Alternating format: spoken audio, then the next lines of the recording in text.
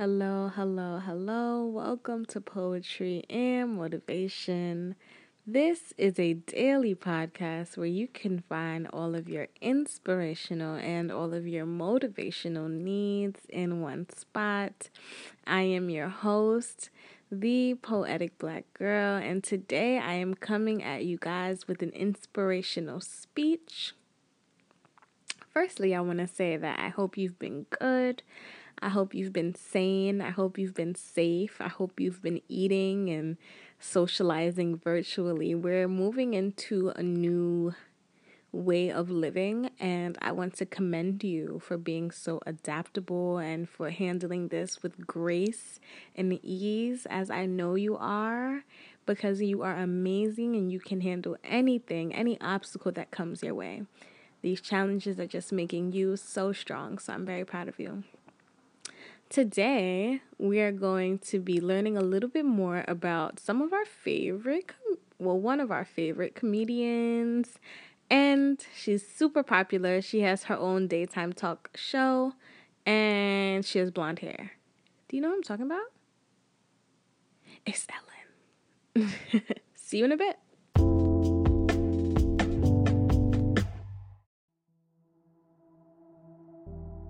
As I mentioned before, some of the most devastating things that happen to you will teach you the most. The way I ended up on this path was from a very tragic event. When I finished school, I was completely lost. I had no ambition. I didn't know what I wanted to do. I did everything from I shucked oysters, I was a hostess, I was a bartender, I was a waitress, I painted houses, I sold vacuum cleaners. I had no idea. My girlfriend had been killed in a car accident, and we were living together at the time. My brother's band was performing, and we had broken up.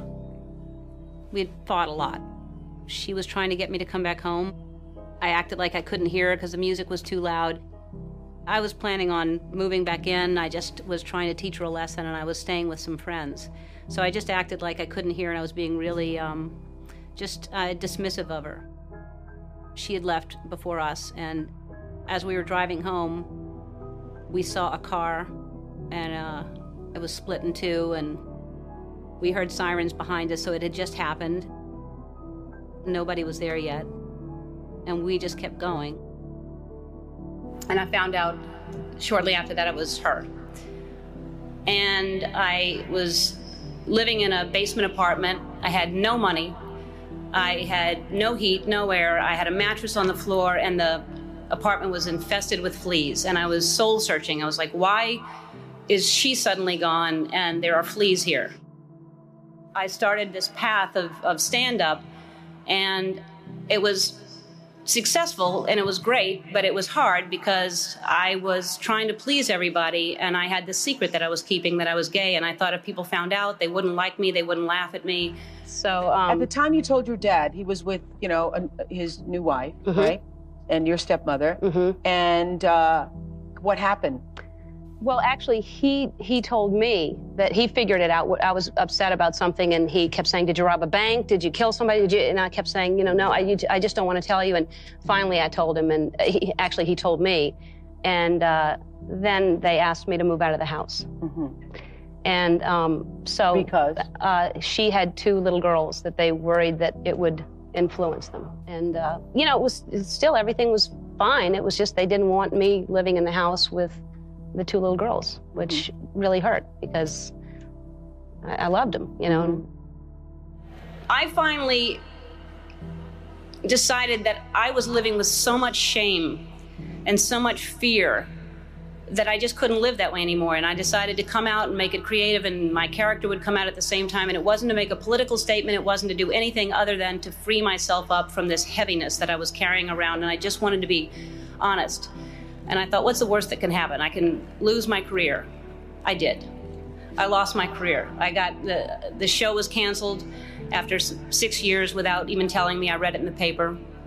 The phone didn't ring for 3 years. I had no offers. Nobody wanted to touch me at all. And yet I was getting letters from kids that almost committed suicide but didn't because of what I did. And I realized that I had a purpose, and it wasn't just about me, and it wasn't about celebrity, but I felt like I was being punished, and it was a bad time. I was angry, I was sad, and then I was offered a talk show. And the people that offered me the talk show tried to sell it, and most stations didn't want to pick it up. Most people didn't want to buy it because they thought nobody would watch me. And really, when I look back on it, I wouldn't change a thing. I mean, it was so important for me to lose everything because I found out what the most important thing is to be true to yourself. And ultimately, that's what's gotten me to this place. I don't live in fear. I'm free. I have no secrets. And I know I'll always be okay because no matter what, I know who I am. For me, the most important thing in your life is to live your life with integrity and not to give in to peer pressure to try to be something that you're not. To live your life as an honest and compassionate person, to contribute in some way.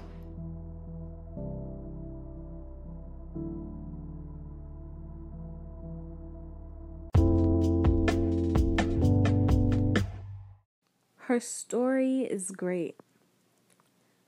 Ellen is super funny. And she has this amazing gift of making people laugh. So it's pretty hard to think about a time when she herself was so down and when she herself was so low. And man, to have someone that you love dearly pass away at a time when you aren't doing that well with them and you guys are at odds, that is hard. So let's practice forgiveness. Let's practice openness. Let's practice oneness and wholeness. On a side note, I do want to say that I think we're going to be reducing the amount of times that we upload content. Uploading podcasts every day has come to be a bit more of a challenge than I initially anticipated. So I will be coming at you with podcasts less frequently, but even better than the ones before. So I will see you next time with a poem.